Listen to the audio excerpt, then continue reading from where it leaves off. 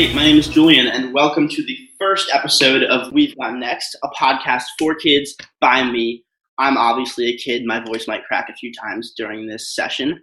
I am Julian. I live in Brooklyn. I'm a rising junior in high school. Basically, this podcast is going to be about different issues that matter to us and that we need to learn about because they're going to affect us more than they affect the people who are in the positions of power making the decisions.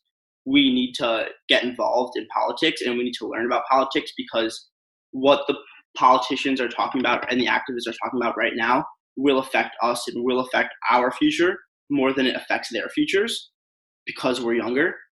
So I want to get people engaged in politics, excited about the issues, and excited to really make a difference. What I really want the end result to be is I want people to learn more about specific issues and specific things that matter to us, but maybe we don't talk about, or maybe I'll try to talk about it in a little bit different way.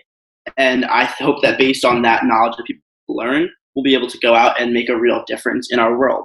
So I hope that sounds exciting to everybody. I'm excited about it. Hopefully you guys will be back next week to listen to our first episode on Wednesday, July 1st. So each episode is going to be short, and every episode we're going to have another topic that's really important. And we're going to talk about a different topic each time. I have some great ideas in the works that you guys should look forward to.